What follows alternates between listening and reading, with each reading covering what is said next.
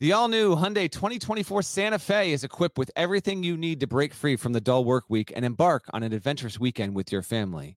The Hyundai Santa Fe's features like available H-Track all-wheel drive, standard third-row seating, available dual wireless charging pads. You've got the H-Track all-wheel drive so you can take on those dirt trails and kick up some mud. Or the third-row seating gets your whole family in to experience the thrill together.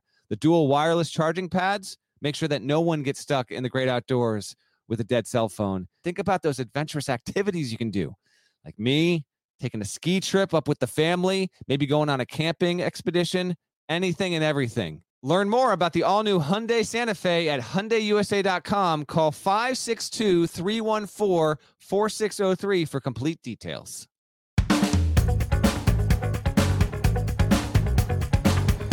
Hey there, it's Gary Parrish. It's Friday, February 26, 2021. Welcome back to the CBS Sports Eye on College Basketball podcast, where we sometimes discuss camel fighting, dodo birds, and leaky black. Matt Norlander is here with me. And before we get into some of the notable results from the past two nights, and before we look ahead to the weekend, I did want to spend some time on the two-page document the NCAA released Thursday afternoon detailing how they'll handle COVID issues once the NCAA tournament bracket is set on March 14th. The simple version is this. Once the bracket is set, if a team has to be removed because of COVID issues, it will be replaced as long as the development happens in the subsequent 48 hours of the bracket being set. And the way it'll work is interesting. If the team that has to be removed is an automatic qualifier from a one-bid league, it'll simply be replaced by a team from the same league. In other words, if the Sun Belt's automatic qualifier has to be removed, the Sun Belt will simply send another team. That makes perfect sense to me. Now, here's where it gets interesting.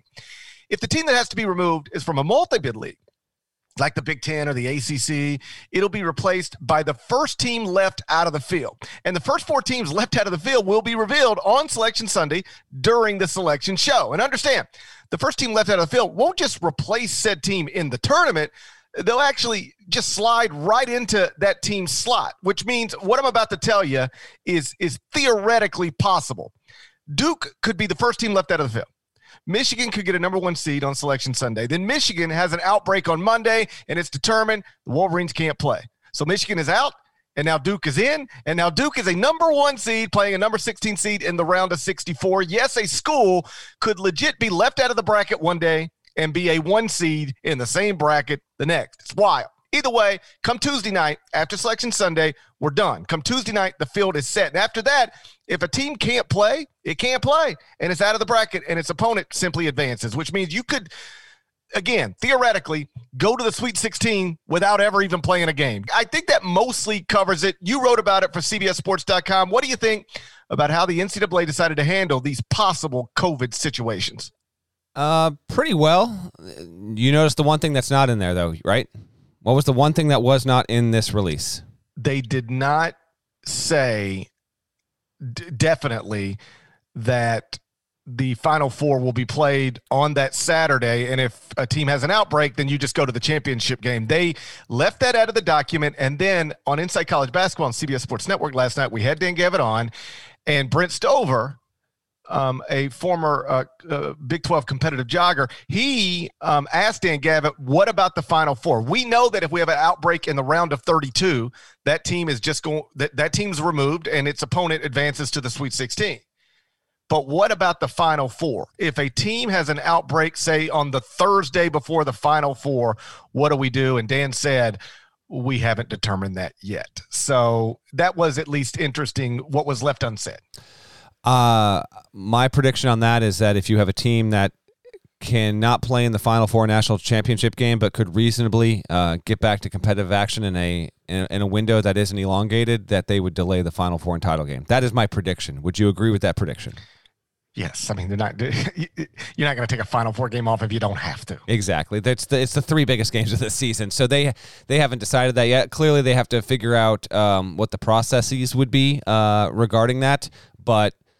We simply wait on when that will be made official, and if in fact it's made that way. And the only thing I would say is determine it before you get going. Oh, yeah, and that they will. They have to. Of course they will. But, like, you do not want a scenario where you haven't said how you'll handle that situation, and then a team gets an outbreak, And now we've got a big debate going on. Not like just establish it before the ball is tipped. Establish it. Yes. My overall takeaways from this, one, I remember when I wrote something way back like September of last year that was we had a 3-part series about how to hold the season, how to hold the, you covered the regular season. I covered, I think some stuff with conference play. I don't remember. And then I did something about the tournament.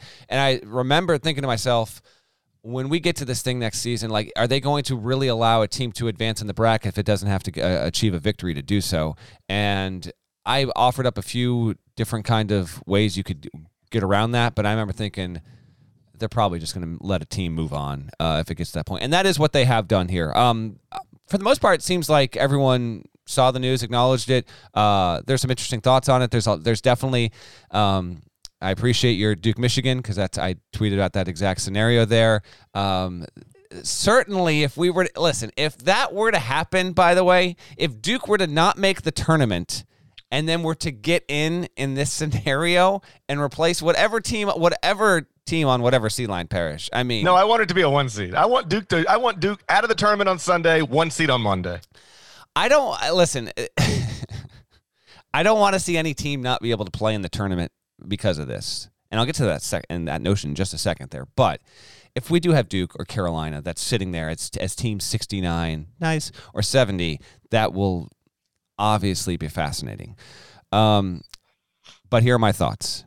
I don't even think this is going to happen. That window is tight. And Gavitt mentioned this. You get the bracket Sunday, 6 p.m. hour Eastern, right? You have to have a team that's confirmed in the bracket by Sunday, then have enough rash of positive tests to eliminate it from competition by the Tuesday, 6 p.m. hour. That 48-hour window is it, Parrish. I don't think this is happening. Not that it can't or that it won't. I think the odds are against it. If it does happen, it's going to have happened because, conferences insisted on playing their conference tournaments right up against Selection Sunday, and a team would have collected positive tests unknowingly and caught COVID 2, 3, 5 days before. They're good until they get to Indianapolis, and then suddenly there's an outbreak. That's why this scenario happens. It can happen, but I don't think we're going to have a replacement team in the field. I think we're more likely to have a vacant spot in the field and a team advance without playing an opponent than have a team replace. Agree or disagree?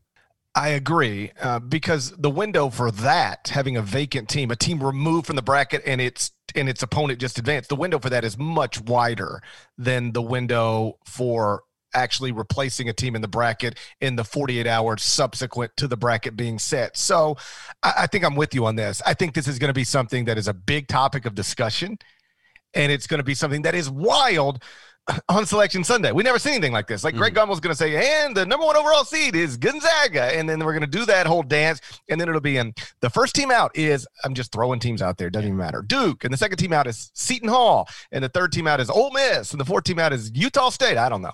And then what a weird situation you're in, because you're back on your campus and you're going through NCAA tournament testing protocols, and you're still like living the way you need to live. And in a weird, twisted way, you were hoping somebody gets sick somewhere. I know. What a weird thing. You're absolutely right. Hopefully we don't get there. The other thing, by the way, that Dan Gavitt, and I don't know if he dropped it in Inside College Basketball. I watched 2 interviews with him last night. The Inside College Basketball one, and then he did one with Katz for NCAA.com. I haven't seen this discussed anywhere yet. The other reason why we might be highly likely to not lose a team, period. Are you aware that the rule for the tournament will be that a team will be eligible to play if it has 5 players? That's all you need. You need to have a starting 5, no bench players, and you can play a tournament game. Were you aware of that? I was not aware. Like, I didn't read that, but I would assume that's true. Like, what team would not want to play if you got 5 you can put on the floor? I know. Well, let's give it a shot. Some conferences you have to have a minimum of 7 this year, or 6. So there actually has been a rule that if you only have 5, you can't play. It is a no contest there. For the NCAA tournament, this is how it's basically doing everything imaginable within, logic and relative rationale to be able to have a team play its tournament. So if you, for whatever reason, have 4 scholarship players and 1 walk-on, and that's it, you're playing a tournament game. If you have 5, you can go. And so that's why also, as we talk about all of this stuff, and when you consider that the NCAA, how it is making teams travel, and when it comes to supervision, I don't even know, Parrish. Like when they eat, when they're in the hotels, they're going to have designated spaces. Everyone's going to have to be masked up so that if you have a positive test or two, basically the health officials and the contact tracers can say, no, they were masked up, and there wasn't more than 15 combined minutes where they were around each other, where they're wearing this Connexon stuff. And so, yeah, that's why they're still going to be eligible. Talking to people 2, 3, 4 weeks ago, just a few people around college athletics, their prediction was the 68 teams that, quote-unquote, should be in the tournament, the 68 teams that in a normal year would be in the field, all 68 of those teams will not play an NCAA tournament game. I agreed with them then. I'm more likely to agree with them now, but I'm like 51-49 now. When I'm now learning about just how many things are going to be put in place for the NCAA here, and when I learned you only need 5 dudes to run it, to roll the ball out and get a game in, there might be a couple of games here where we're talking about like what's going on, but I think they're going to do as best they possibly can to protect against this. And clearly the Thursday news was what we were waiting for. We were waiting for what are you going to do with positive tests if teams get knocked out? How are you going to advance there? And now we have all of our answers, or most of our answers. I would actually make the minimum 1 player. Okay. If you have 1 player you can play, and I would root for Mac McClung to have to play USC by himself. That's what I want. I want a round of 32 game between USC and Mac McClung. How much fun would that be? Stop. Wouldn't that be fun? I just think it'd be absurd. It would be absurd. Can you imagine a 1-on-5? Yeah, Mac McClung against USC. That's what I want to see. Let me be clear. I am all for this purely for the theater of it. Like the idea that a team, any team, we keep saying Duke because that's the best story, yeah. But like Duke might be in the field. I think Duke will be in the field. But like any team sitting around like, okay, all right, guys, we just need an outbreak somewhere and we're in. Like, let's just, and you're on Twitter all day long just hoping for breaking news. There's been an outbreak at Oklahoma. We're in. I hope Lon Kruger's okay. I mean, it's just a wild mix of emotion. Like you're actually, the NCAA has put you in a position to root for illness within another basketball team. That's what it is. It'll be bizarre. And by the way, those teams would be all the top seeds of the NIT, and then they would stay on their campuses until. That's the other reason why we don't know the schedule yet for the NIT. We should know it, if not today, then Monday by the latest. So that once the Tuesday night deadline hits, Parrish, then I don't know when the NIT is starting, but when they need to travel, they'll be able to travel. They'll know their opponents and all that stuff. My last thing on this, by the way, and then you can say what you want. We can move on. But this was no surprise to me at all. The specific reason why the bracket is going to be set up this way, and one of the very first things the NCAA made mention, once the bracket is finalized and released, teams will not be reseeded, nor will the bracket change. The NCAA is not about to say the bracket you see on Sunday night and the one you print out if you have a printer, or the one you log your picks on your CBS Sports app, is not going to be the bracket that exists on Wednesday at 3 o'clock in the afternoon. That ain't going to be it. That bracket has to stay the same, with the potential exception of swapping out a team on a seed line. And so that's why if you're the first team and a 4 seed gets booted, then you go into that 4 seed line. So thought that was worth mentioning there. The NCAA was never going to have a situation where the bracket would look different on different days. You are asking for calamity across the board if you were to do that. Okay, this is where you and I disagree then, because I think they should have reseeded. Like, there's plenty of time. And like, first off, nobody prints anything out anymore, so stop it. It's just it's somebody hitting a refresh on a bracket at cbssports.com, and boom, we got a fresh bracket. Plus, it would have been whatever the bracket has to be locked in, Tuesday night. So we still lock it in Tuesday night. We're not even playing a game till Thursday. If people are really printing things out, you got plenty of time to print it out before the games get started.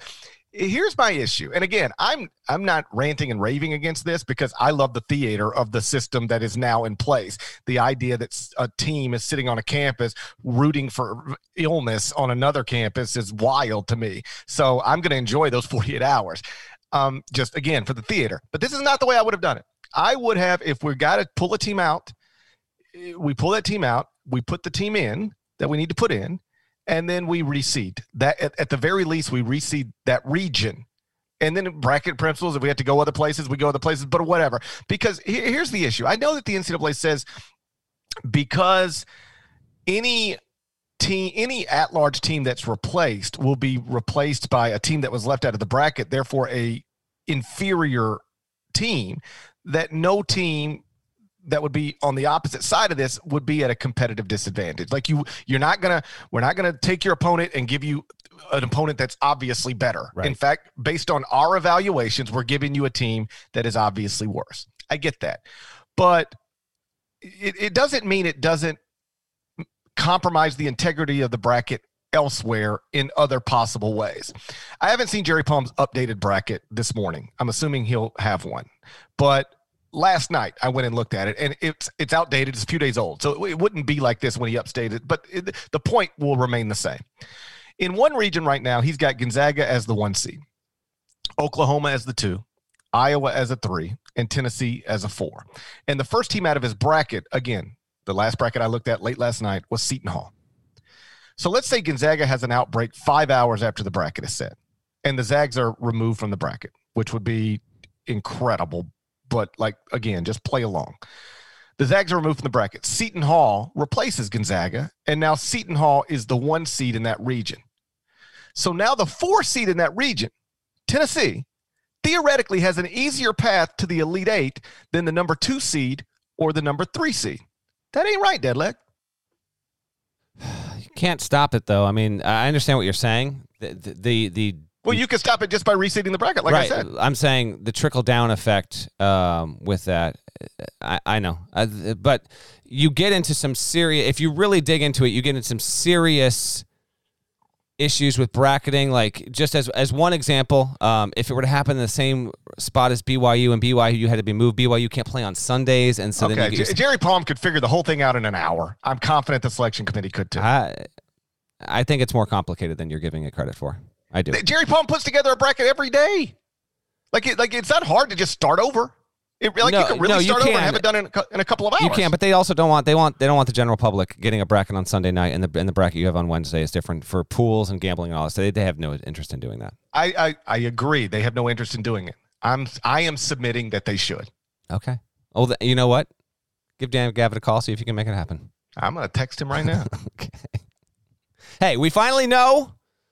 On the doorstep of March, now we just wait on protocol with Final Four championship game, and I would think that we're going to know that within 1 to 2 weeks.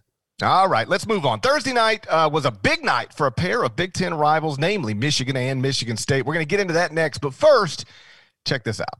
Wings for the game? Boom, cashback. New lucky jersey? Boom, cashback. Even a last-minute ice run can score you some cashback when you use your debit card. And yes, we said debit card. With Discover Cashback Debit, everyone can earn cashback on everyday purchases. Look, in sports, it's hard to predict who's going to take the W, but you know what's guaranteed to win? Discover Cashback Debit. Oh, and did I mention there are no fees, period? I'm telling you, this one, it's a real game changer. Check out transaction eligibility and terms at discover.com/cashbackdebit.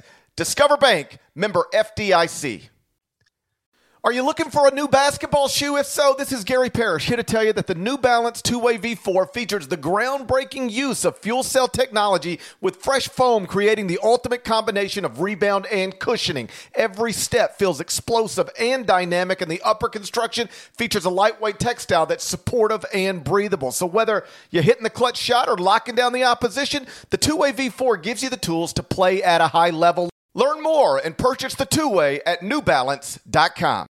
So Thursday night was some kind of night for a pair of Big Ten rivals, Michigan and Michigan State. The Wolverines smashed Iowa 79-57. Spartans upset Ohio State 71-67. It represented the first time ever that Michigan and Michigan State have both beaten AP top 10 teams on the same day. Dead leg between the two. Who had the bigger night? Michigan or Michigan State? Michigan State, objectively. I mean, it should be in the field now. And I think on the last podcast, I said Michigan State wasn't going to the NCAA tournament, and 2 days later, have them in the field. I think I'm with you. Like I was like, Michigan State's path is impossible, and now I'm like, I think they're going to do it. How? I mean, I don't know that they'll do it. They got what, 4 games left? Yes, they have 4 games left. Can you split them? It's Sunday at Maryland, Tuesday against Indiana at home, Thursday at Michigan. That's a tough one. Next Sunday against Michigan at home. Keep in mind, according to KenPom, at Michigan, they're 14-point underdogs. Against Michigan at home, they're 10-point underdogs. Michigan is a monster right now. Can you split them? And if you do split them, are you on the right side of the bubble heading into the Big Ten tournament? I think probably. Probably, yes. It's way too hazy to forecast with any kind of confidence that if they split the next 4, if they would for sure be on the right side. But I would lean yes, and then put it this way. If Michigan State wins 3 more games, no matter where those 3 come, they're probably going to get in the field. As we speak right now, Michigan State has 5 quad 1 wins. It's 5-8 in the top quadrant. It's 2-1 in Q2, and then it's got a 6-0 record against the lower games that it's played there. It's got to be in the field. That's the bigger. Listen, the Michigan-Iowa game got boring after a while. Hunter Dickinson showed up again. Luka Garza had, I think, only 16 points. Iowa continues to just fall a little bit short there. Michigan puts itself, I mean, we have 3 1 seeds, and then the 4th one by nature of Michigan State beating Ohio State. I think we have a very interesting race developing for that 4th number 1 spot. Ohio State still, as we speak this morning, has more quad 1 wins than anyone in America, but it's racked up 6 losses. At some point, that leash is going to run out. If you wanted to make the case for OSU right now to still be the 4th one, I think you have a case, but teams from like Illinois, Houston would have to win out, in my opinion. Alabama, which just took a loss against Arkansas. Maybe Nova, but it lacks top-end strength. Florida State certainly has to be in that mix as well, although it's got a Q3 loss. I don't know. The 4th 1 spot is interesting. But for Michigan... Go ahead. I got it as Ohio State. Like, I had to do the top 25 and 1 this morning. I woke up and I've got it. Gonzaga 1, Baylor 2, Michigan obviously 3. And then... if you forget, because sometimes people get caught up in this, but they lost last night. Okay, fine. That's what, according to the NCAA, losing last night ain't no different than losing 2 weeks ago. It's right. Just like, so if you can forget they lost last night and just look at the resume, Ohio State still got the 4th best resume in the country. I compare them to Illinois. Both teams have 6 losses. 5 of those 6 losses come in quadrant 1. Similar. The difference is, and they're similar in quadrant 2. And nobody's got a loss outside of quadrant 2. So it comes down to quadrant 1. Illinois' got 7 of those wins. Ohio State's got 9. Iowa State leads the nation in quad 1 wins. I think Ohio State at this moment would still be the 4th number 1 seed. Other factors that will come into the committee discussion that matter. Ohio State has 7 road wins. Illinois, as of right now, has 6. When it comes to neutral court results, Illinois is 0-1. Ohio State is 1-0. Not that these are going to flip it totally, but those things, in addition to others and looking at who they've actually played, will matter as well. I'm with you. I would put OSU in the 4th spot. It's just the margin has substantially gotten closer, and Illinois now doesn't have Dosunmu. We'll see if he comes back this weekend as a masked man and dominating. Here's my last thing on Michigan State. It's 68 in the net, which is weirdly low. Here's where it is in all the team sheet metrics as we speak on this Friday morning. 68 in the net, 64 in KPI. Now, it's 38 in strength of record. That's a really good indicator of what it's been able to do against the schedule. But the predictives are still 66 in BPI, 58 in KenPom, and then Sagarin 34. So it's got like this weird, crazy disparity, right? How about this disparity? I don't know what's going on here. According to the net, strength of schedule, this is why it's 68, by the way. Not that like strength of schedule should mean anything, but it's 142 overall. And what are we doing? 142? Michigan State playing in the Big Ten? It's 12th in strength of schedule at KenPom. That's what. So for Michigan State fans that are wondering, why can't we keep moving up with these big wins? You are incrementally. I think that is a major reason why what's going on here, and I don't have an answer for you, but I think that SOS number is dragging Michigan State down. Now, if you want a little bit of comfort here, I don't believe that is going to have any impact on whether you get in or not, like where you sit in the net. I think because you've got a couple of metrics that are still treating you well, the committee is watching these games, you've clearly beaten really good teams, you're now in the conversation. I don't think that's going to be the thing that holds you back. I pay attention to basically every number you have referenced in this podcast, except for strength of schedule. I literally never look at it. I have no idea what anybody's strength of schedule is because I don't value that at all. Playing bad games can pull you down where you'd be way better if you just played slightly better games that you'd still win by the same margins. I just find it to be completely flawed. I literally never look at it. Yeah, no, it can be used as a tool to help you assemble like how your collective schedule has been against others. I've always put a little more weight into it than you, but I'm just telling you, it's not going to be something that is going to hold Michigan State back, particularly as it relates to where it sits in the net. I think Sparty fans, I don't think I know because I received a couple emails and comments on this about like, what is it? Like, why are we still behind these other teams? Like Minnesota takes a horrific Thursday night loss at home to Northwestern. Can't have it. Minnesota's out of the field right now. Take them out and put Michigan State in for all I care. And yet at 13-11, without a road win yet, Minnesota. It's the only team in like the top 160 of the net that doesn't have a road win. The only team.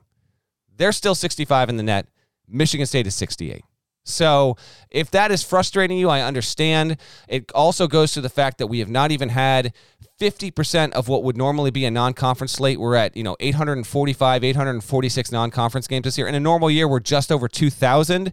I think those are impacting some teams as well, and I think it's important for the committee to acknowledge this inside the room when they're talking about all of this stuff. When you have, frankly, like potential outliers like Loyola Chicago, which is a great team, or potentially a great team, but it's not the 10th best team in America. It's just not. I think it's been able to take advantage of some drawbacks with scheduling and metrics this year. So just keep that all in mind. Michigan State, in the big picture right now, you and I agree, they have to be in the field. 5 quad 1 wins at this point with no bad losses and beating 2 teams now that are projected as, 4 and 5 on the seed line. Yeah, I'd put them in as of now. They're not safe. If they were to lose against Maryland, which would be understandable, they'd get booted out for the meantime.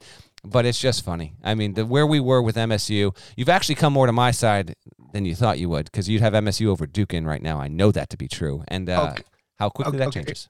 Okay, here's what I would say. I don't know that I would definitely 100% have Michigan State in the field right now. I haven't put pen to paper. I do know they're close, and yes, closer than Duke. It was just a couple of days ago where I was like, I would have Duke ahead of Michigan State, and I don't think it's close. I might have overstated that, if I'm being honest, and because it was probably closer than I suggested. But either way, it's still close. But I think Michigan State, if you're trying to list teams as candidates for the NCAA tournament based on the resumes, I think Michigan State is ahead of Duke right now. I think both have a shot to make the NCAA tournament. I still insist that Duke's path is easier, is more realistic. I think, okay, how about this? Who's closer to the tournament right now, Michigan State or Duke? I think it's Michigan State. Who's more likely to make the tournament? I think it's Duke. This I agree with you. I agree with you on both of those, yes. Okay, so Michigan State, 7-9 first 2 quadrants, 0 additional losses, 8 of the 9 losses are in quadrant 1. They got 5 quadrant 1 losses. It's a nice resume, but, at Maryland is tough. I mean, you just go by the KenPom projections. They're supposed to lose at Maryland, lose at Michigan, lose at home to Michigan. They're going to have to be underdog kings to get where they want to go, but there is a path that exists that didn't seem like it would exist not too long ago. As for Michigan, beat Iowa by 22, held them to just 35.6% shooting, smothered Luka Garza. Hunter Dickinson, I don't want to say outplayed him, but certainly posted better numbers, better shooting percentage, more points, rebounds, all of that. And I don't know if you looked at the updated adjusted efficiency margins, but like Gonzaga didn't play well last night. I think they're just getting bored.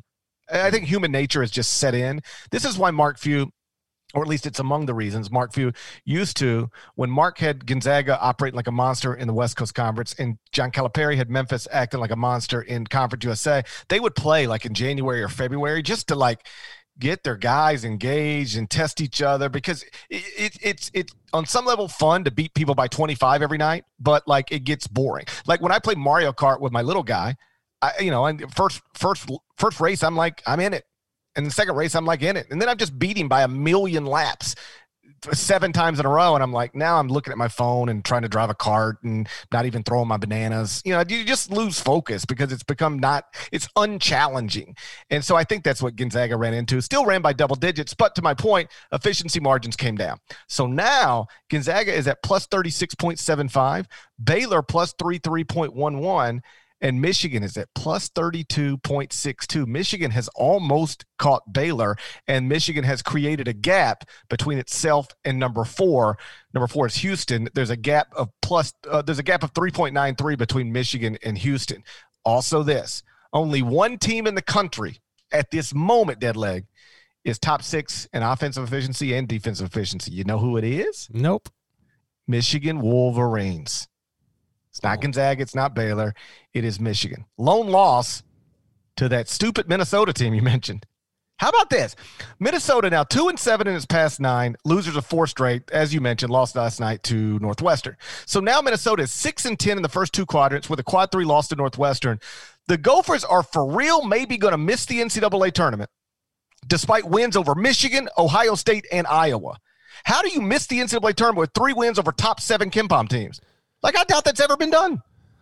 Funky. I listed my 8 funkiest resumes on the court report Thursday. Minnesota easily in that mix, and that was before the Northwestern. They're going to try and pull this off. They're going to try and mess around and miss the tournament after maybe giving Michigan its only loss of the regular season.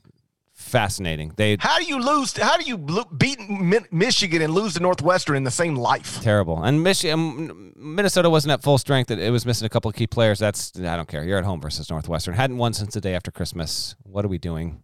Bad. They might not be able to. That's a vortex they might not be able to escape from. It's ugly.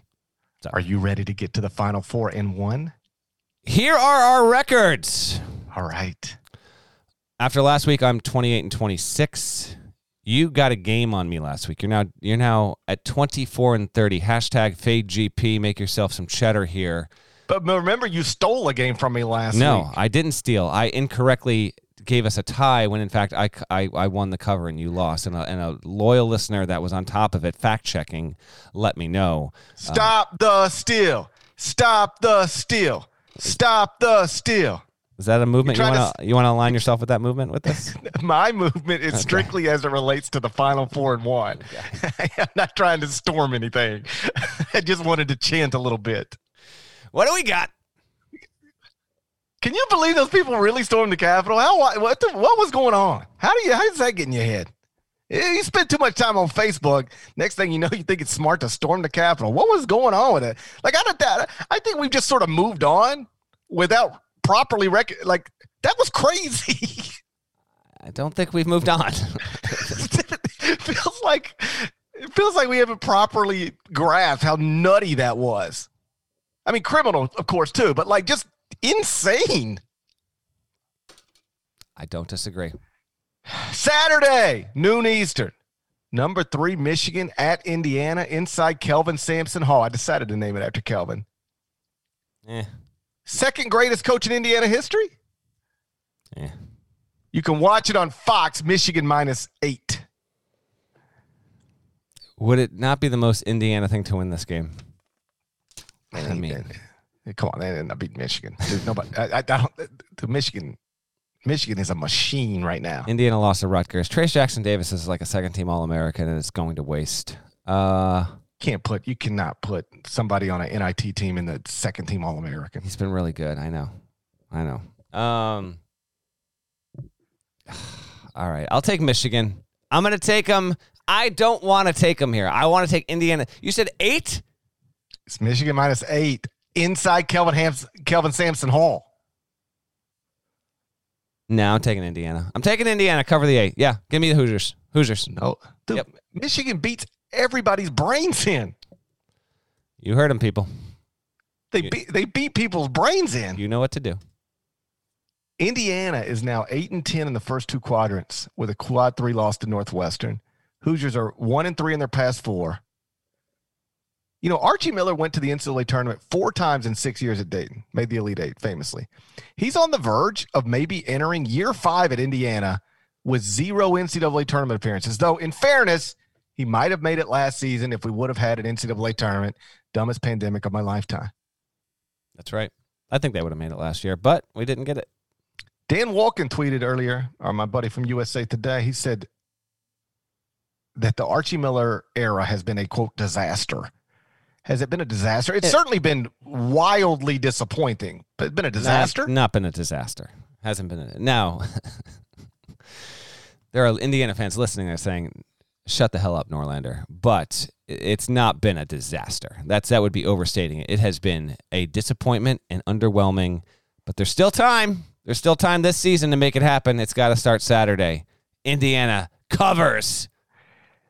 It's covering ain't gonna be good enough to get them where they're trying to go. Nope. They got to win the game outright. Well, good luck. You know, Tom Crean inherited a situation 50,000 times worse than the situation he left Archie Miller. And Tom went to the Sweet 16 in year 4 at Indiana.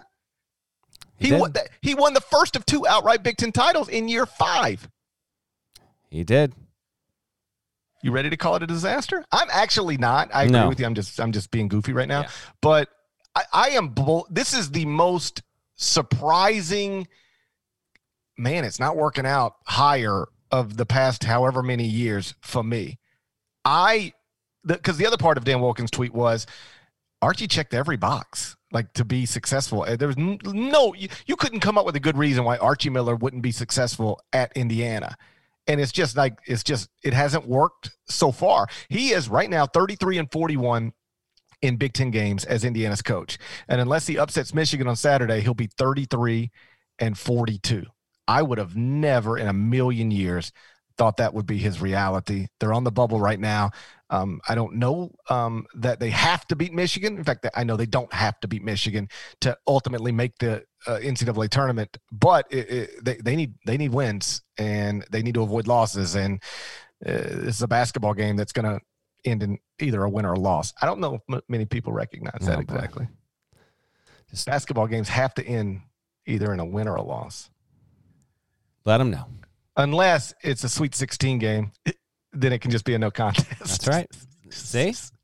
Game 2, Saturday, 4 p.m. Eastern. Number 11, Florida State at North Carolina inside the Leaky Black Center. You can watch it on ESPN.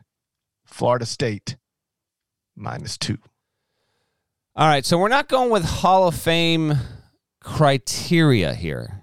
Don't have to be removed from the program for a certain amount of time to get an arena named after you. It's Leaky Black. Okay. I'm fine with it. Listen, parameters need to be set and acknowledged so the public understands what we're doing here. So I name these arenas however I want. Some of them are just terrible, by the way. Some of them are great, but Kelvin Sampson, what are we doing here? Come on. I feel like as the Archie Miller era isn't going well, the best way to highlight that is that they fired the second greatest coach in Indiana history. By the way, if you're an Indiana fan listening, I have no idea if that's actually true. I'm just saying it. So don't tweet me like, well, you what about? No, please tweet him. I'm just saying it. Okay. They fired him for text messaging. You know what I know it's completely ridiculous. Hey, you know what I almost did for the podcast, but I didn't have time. So Roy Williams, we'll get back to FSU UNC. Roy Williams has this post game comment walk off, and it gets replayed all Wednesday night, Thursday. And the reporter, apologies, I don't know who asked the question, but the reporter basically he sets up the question and goes, Roy, what would you say to fans that say you shouldn't have scheduled this game? What I wanted to do, I didn't have time to do it, and then I might as well give it up. I was going to actually doctor it and have it and then play it for you here and basically say, Roy, what would you say to Gary Parrish, who said you shouldn't have? Because listen, here's the deal. Not one person criticized Carolina before that game was played that they shouldn't play Marquette. So it absolutely is 2020 is hindsight kind of deal, criticism. Not one. I didn't see one person say, what is Carolina doing, right? And so, yeah, they lose the game. There is no benefit to beating a Marquette like that, but the criticism wasn't there before the result came in. That is fair. That's why when I tweeted a couple nights ago, I put it's Monday morning quarterback, and I acknowledge because I didn't want people saying, where did you say this before? Because I didn't say it before. But let me be clear. I only didn't say it before because I didn't even think about it. Like, it's so far off my radar. I didn't even care. But like, it was dumb then, and it became undeniably dumb after the result. Like, the question was asked, and by the way, I love when people ask questions like that. Like, what would you say to the people? And it's really like, here's what I think. I want to know how you responded. Like, I promise you, I don't know who the reporter was either. I promise you the reporter was like, why'd you schedule this stupid game? And it's like, Roy, what would you say to the Carolina fans who are, it's a tool a lot of people use. Yes. I mean, I've used it. Sometimes it's legitimate. There is a general sense of discontentment or whatever from the general public. And so you ask a coach or a player to address that. Yeah. It's just easier to put it that way than it is to say, why did you schedule this stupid game? Right. So Roy answers it, and he says, well, if I'd have known we were going to lose it, I wouldn't have scheduled the doggone game. I'm not sure if he said doggone, but he might have. And I thought okay, fine. That's a perfectly reasonable answer. I would not have scheduled this if I thought we were going to lose it. But here's the truth. Losing was always a possibility. I mean, it's a 40-minute college basketball game. Like, losing is always on the table. So before it is late February, North Carolina's on the bubble, and you add a midweek game that can only hurt you. That's what they did. They added a midweek game that could only hurt them. If you win it, it's a quad 3 win. Jerry Palm didn't even look at it. If you lose it, it's a quad 3 loss. Now you got problems. In fact, before that game tipped off, North Carolina was in Jerry Palm's bracket. Soon as the game went final, loss, North Carolina was out of Jerry Palm's bracket. They voluntarily put a landmine in front of them that didn't have to be there. Why would you do that? That's what quad 3 games are for bubble teams. They're landmines. They can't help you at all. They can only hurt you. So imagine like you're actually like in a field with landmines. And there's it's a tough spot. GoldenEye. Yeah. It's a tough spot. Yeah. It's a tough spot. I wouldn't wish it on anybody, but like it happens. So you got 4. Somebody says, you got to go down this road here. You got 4 landmines. And you say, you know what? Could you put one more down for me? They'd be, what? You got 4. You got to navigate those 4. Yeah, just throw another one down. You don't get points for avoiding the landmine. You just get blown up if you hit it. So what? Like it was, and I know what Roy would say. I just wanted my kids to play. Yes. This was a game we could get, and I was willing to take on whatever risk came with that. That's what he would say. And to that, I would say fine, but before you schedule if you just decide I want my kids to play, we're gonna get a game no matter what. You call every team that would create a quad 1 opportunity for you first, and you call every team that would create a quad 2 opportunity for you second. And if it gets to a point where you say, GP, we were going to play no matter what, I promise you, we tried to schedule every quad 1 opportunity we could. Nobody would come. We tried to schedule every quad 2 opportunity we could. Nobody would come. I was committed to playing, so this is the best we could do. Maybe I'll go, okay, I still wouldn't have done it, but like at least you were thinking the right way. But I'm confident they didn't try every quad 1 opportunity and every quad 2 opportunity. And if not, that's a mistake. It doesn't mean Roy Williams should be fired. Roy Williams is amazing. He's a Hall of Fame coach with 3 titles. But that was a mistake.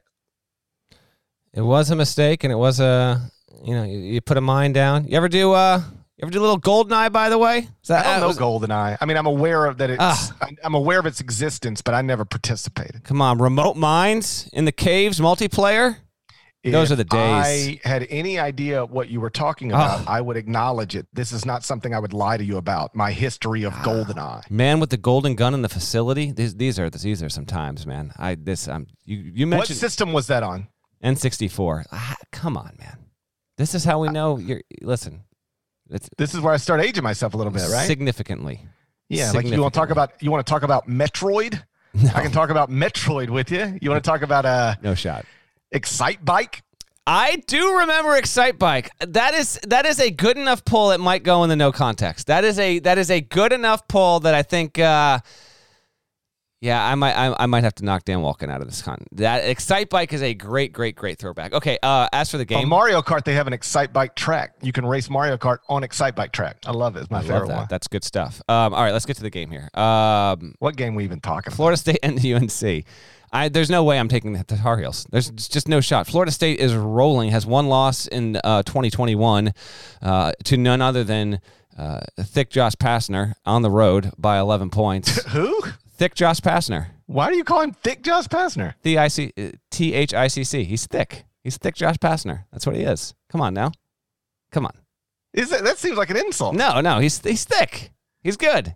He's good. You call Megan the Stallion thick. You don't call Josh Pastner thick. Listen, that is the co-host of the other college hoop spot I do, College Sports Now, if you're unaware. He is Stephen Hartzell. He is a huge Jackets fan. So we spend an inordinate amount of time talking about thick Josh Pastner and the Yellow Jackets, which are maybe not promote your other podcast. I promote this one on that one, and I'll promote that one on this one. So thick Josh Pastner. Megan the Stallion is thick, though, boy. Okay, there we go. So I'm going to take FSU to win this easily. I can't believe the line's only 2. Yeah, let's get going. Knowles win, going away. UNC's got some issues. It would be just like North Carolina to offset its quad 3 loss, its unnecessary quad 3 loss, with a quad 1 win over Florida State. But I want to do it. I want to do it, dead leg. Do it. I want to take the Tar Heels inside Leaky Black Center. I ain't stopping you. I think I'm going to do it. I need to be opposite of you, and B, I just think it would be the funnier story. North Carolina injects a quad 3 loss into its arm for no reason, and then upsets Florida State to add a quad 1 win. Okay, so that's what I'm taking. I'm taking UNC, but Florida State, do you realize this? Now got a 2-game lead in the ACC standings in the loss column. Only 2 coaches since 2002. I'd hit you with a trivia time, but I feel like we've talked about this before. Only 2 coaches since 2002 have won back-to-back ACC titles. One's Roy Williams. One is Tony Bennett. Leonard Hamilton probably about to become the 3rd. He's knocking on the door, and I think that he gets basically there in effect on Saturday with the win. What do we got next? Game 3, Saturday, 8 p.m. Eastern, number 2 Baylor at number 17 Kansas inside TJ Gassnola Fieldhouse. You can watch it on ESPN. Baylor -6. Baylor's going to lose. Kansas is going to win this game. This is senior night for Kansas. No. Last game of the season, by the way, for Kansas if it doesn't reschedule. How about this, though? How about this? Just a thought. Arizona, no postseason. I think it's supposed to play its last game of the season this weekend, too. Kansas got all this time before the Big 12 tournament. Can we get a true TJ Gassnola special? Can we get Kansas, Arizona to play each other? Because is Kansas going to want to sit around for not 14 days, but like for 10 days before it plays again? Get Kansas versus Arizona, TJ Gassnola special. Play it. And you have no fans. It's limited capacity. Only one fan can go, and it's Larnell. Correct. Let's go. I'd love to see if that could happen. I wonder if Kansas, they have room for one more game. So if you're going to do it, Arizona, I think, wants another game. They can't play in the postseason. So, hey, just a thought there. Kansas is going to win this game. Baylor's going to take his first loss of the season. And no shame in that. Baylor barely beat Iowa State at home. It's gotten, 3-4 practices in after basically the entire team seemingly was wiped out by COVID. We still don't even know if Everyday John is going to be available for this one. KU's looking good as of late.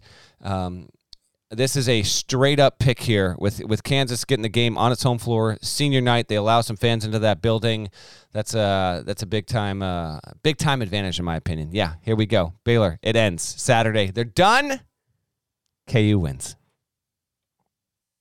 That is disrespectful. That is so disrespectful to the Drews. Is it? Most notably, Kelly Drew, First Lady of Baylor basketball, but also Scott, McKenzie, Peyton, and Brody. Is that right? Not to mention Homer and Janet, and Bryce and Tara. Bryce doesn't care. He does. Definitely. Dana and her husband Casey, Bryce and Anna, Isaiah, Caleb, and Luke. He's very disrespectful to the Drews. Plus Drew Barrymore, Drew Carey, Drew Brees, Drew Bledsoe, Dr. Drew, Drew Gooden, Drew McIntyre, every Drew walking this earth except Drew Timmy. Kansas 77, Baylor 74. Now I'm already in for like a 3-pack of Pequods. I'm pot committed with Baylor at this point. Yeah, you I'm are. pot committed with Baylor. So I was Googling like Baylor Kansas stuff last night.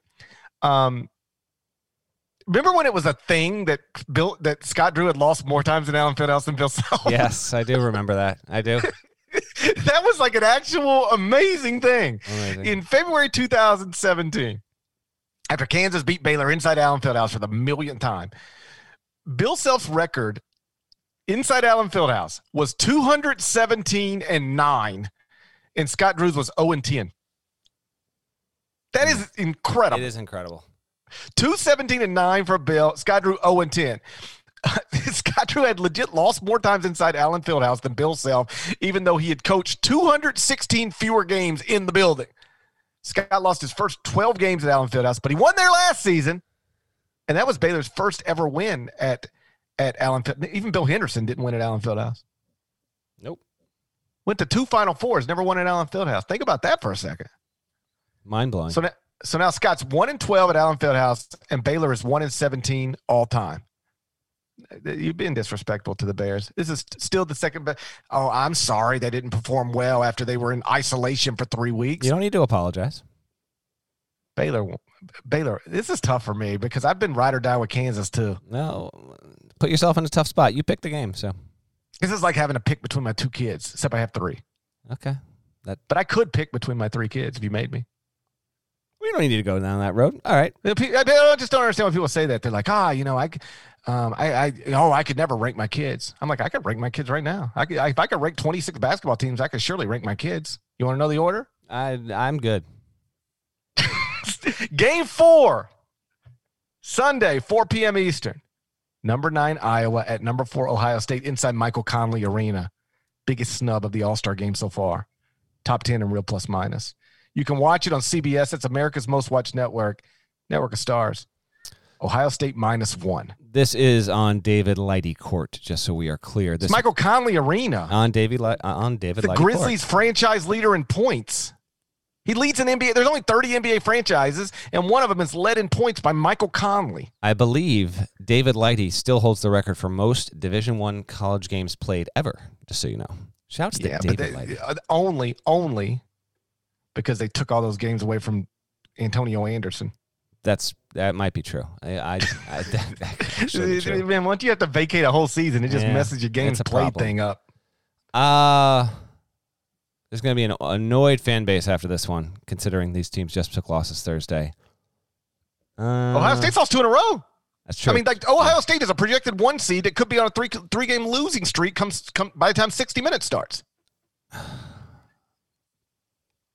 I got to take OSU in this spot. I just can't. Ohio State's offense can perform at the same level as Iowa. Now, this might be first to 90 wins. It could be a very entertaining game. I will take the Buckeyes. Last note here, by the way. Listen, Jason Benetti is a wonderful play-by-play announcer. He's very smart. He is so whip smart that he might have even been aware of what we are doing. Chris Holtmann gets tossed from this game on Thursday night with like 6 seconds to go, and Benetti goes, "You got to give Chris Holtmann credit." It was unbelievable. Did you hear him say that? I did not hear him say that. I was busy being a television star. There you go. He goes, "You got to give Chris Holtmann credit. He's standing up for his guys." Chris Holtmann got credit on Thursday night for losing at Michigan State bubble team and getting tossed out of the game. It was a phenomenal moment. He deserved it. I don't know what to do with this. Both teams are terrific offensively. Neither one can guard. I mean, it really might be 91-90. Iowa is more likely. First off, Ohio State's little.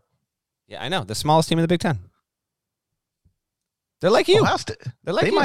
They might be too little. Not lying too little though, right? I think we might have a wrong team favored situation here. Oh boy. It could be a wrong team favored situation. Ohio State's too little. Luka Garza just got pushed around a little bit by Hunter Dickinson. You think he's going to let that happen 2 days in a row? 2 games in a row? That's a leading candidate for National Player of the Year. His biggest competition got a broken nose. It's true. Do it. I think Ohio State might be too little. Do it. If Hunter Dickinson can do that to Ohio State last weekend, what is Luka Garza going to do? And Iowa's more capable of like just bombing you, like, 13-3, something like that. I think we got a wrong team favorite situation here. I'm taking the Iowa Hawkeyes. The Iowa Hawkeyes on America's most watched network. All right, we disagree again. By the way, Parrish and I will be on HQ. I'll be on HQ all day Saturday. Parrish will be on a little with me, and then Sunday we're going to be, by the time we have to podcast on Sunday night, we're going to be like, cool, what can we say to each other? We'll figure it out. Don't get me wrong. But a lot of FaceTime with each other, GP. We might just talk about Megan Thee Stallion. I can let you lead that discussion if you'd like. There, reminder, CBS Sports HQ on any streaming device that you could possibly want. Hey, pregame, halftime, postgame, we got it. Enjoy. You will. It will enhance your weekend experience. Here's my deal before we get out of here. It is a very significant weekend, obviously, with bubble teams. I'm not going to run them all down. Go to cbssports.com. Be sure to check it out. There is a number of them that will tie into teams that are either just in, just out. Duke's going to host Louisville 6 o'clock on Saturday night. That's a must-win for Duke, certainly in that kind of situation there. Xavier hosts Creighton at home. That's a big spot for Xavier to try and get a win there. I think VCU will be a lock if it wins at Davidson. I think Georgia Tech hosting Syracuse noon on Saturday is also a significant one. My game is going to be a CBS Sports Network game on Saturday between two teams that I think are going to both eventually get in, but I think the winner here becomes a lock. So 4 o'clock, CBS Sports Network. Boise State at San Diego State. That's on Xavier Thames Court. Aztecs -6 after they just won Thursday night at home against the Broncos in OT. Pulled away late. Who you got? My favorite pair of shorts are Boise State shorts. I know. This is like the 6th time you've mentioned this. I mentioned everything 6 times. I know. Sometimes 6 times right in a row. That's right. So on one hand, I got my Boise State shorts. On the other hand, these are my Aztecs. I don't know if I can pick against my Aztecs. Then don't. I feel like I'm not going to pick against my Aztecs. Boise State's been lost 2 at Nevada, lost at Colorado State. Boise State is 1, 2, 3, 4, 1-4 in its past 4 road games. Boise State is not road warriors. You're acting like Boise State might be road warriors, but they're not. Has won on the road against BYU. And you're going to downplay the fact that they took out Wyoming in a twofer in early January. But that if you do that, you do you. I ain't going to stop. I said 1-4 in their past 5. Okay. I can't pick against my Aztecs. You've always hated Leon Rice. That's the thing. That's just not true. Leon Rice is responsible for my Boise State shorts. I'm going to take Boise State, just so you're aware. I'm riding the Broncos. I got Broncos warriors. Straight up, okay? Straight They're up. not road warriors. They're not road warriors. But the best thing for the Mountain West would be for these teams to split, for Boise State to win this game. Easily, for sure. You own Aztecs? I mean, this is always they're my Aztecs. They are. And you know what? We know what I love is that the San Diego State fans have always appreciated you. You know what? It's the way, like, every morning I wake up and my mentions are filled with positive energy from San Diego State fans. The only actually San Diego State fans, I muted so many of them I don't even know what's going on anymore. Now it's all New York Knicks fans. Okay. My mentions every morning of New York Knicks fans. Do you know that story? No. Yes or no? No. Oh my God. So on draft night, I'm on CBS Sports HQ and I'm having to give grades. Now I know the story. I'm having to give grades on every pick. So it's like, in with the 3rd pick, the Charlotte Hornets take LaMelo Ball. I'm like, that's an A+. I think they just got the best player in the draft with the 3rd pick. And by the way, who was right about that? LaMelo's about to be Rookie of the Year. Easy. So I'm doing that for every pick. And it's like, with the 25th pick in the draft, the New York Knicks select Emmanuel Quickley. And I'm like, and like, you know, it's Amanda Guerrero, and she's like coming right at you. Okay, GP, what do we got? And I'm like, I actually do that. That's my hesitation of like, I don't really want to do this. But like, this is like 30 spots higher than I would take Emmanuel Quickley. And so I actually say that, D+, because I think this is like 30 spots higher than I would take Emmanuel Quickley. And I said, now, to be clear, I don't mind an NBA team having Emmanuel Quickley as a reigning SEC Player of the Year. He shot 42% from three-point range. But with the 25th pick, I just don't know that you had to do that here. Emmanuel Quickley has been way worth the 25th pick in the draft. He's been great, all right? But I still don't know if I was wrong that you didn't have to do it at 25. Maybe you did. I don't know. I don't think so. So the core of what I said is actually, it holds up pretty well, even if Emmanuel Quickley is exceeding all expectations.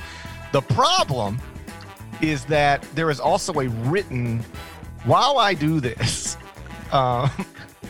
While I say what I'm saying, somebody else is typing a short comment into something that lives on CBSSports.com, sort of paraphrasing what I said.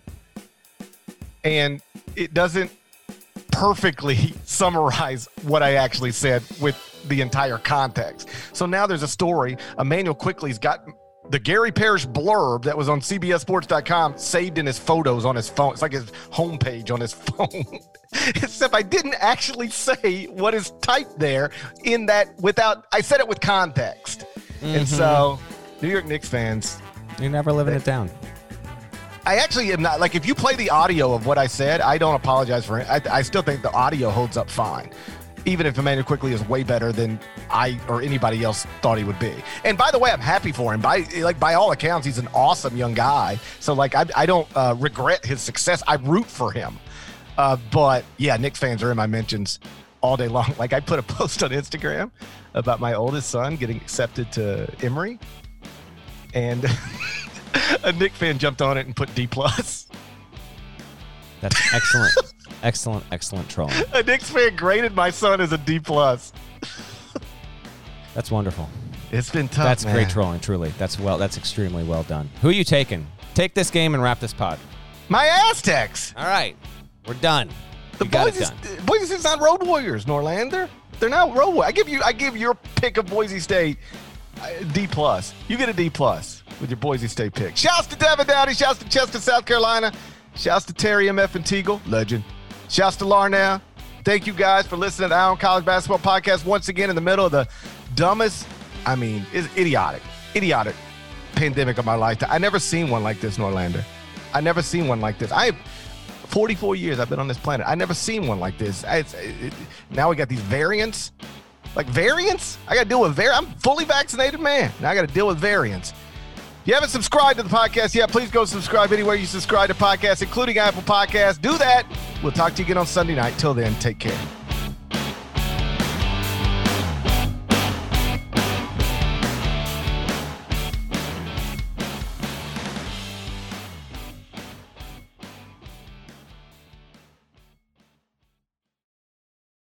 Old Man Winter here. If I had it my way, it would stay winter all year long. Short days, wind chill, black ice, and a good polar vortex. Oh, heaven! Wait, is it getting warm in here? Your cold snap is over, Old Man Winter. Spring has arrived. Spring. Spring is here, which means it's the perfect time to get away in the Hyundai you've always wanted. Visit the Hyundai Getaway Sales Event, where you can get great deals on all of our award-winning Hyundai models, like the tech-filled Tucson and Kona, as well as the spacious Palisade. Enjoy wherever you go with the peace of mind that comes with America's best warranty and 3 years or 36,000 miles of complimentary maintenance. But hurry in, these deals won't last. Add more joy to your journey at the Hyundai Getaway Sales Event. Now get 0% APR or up to $1,500 bonus cash on the Hyundai Tucson.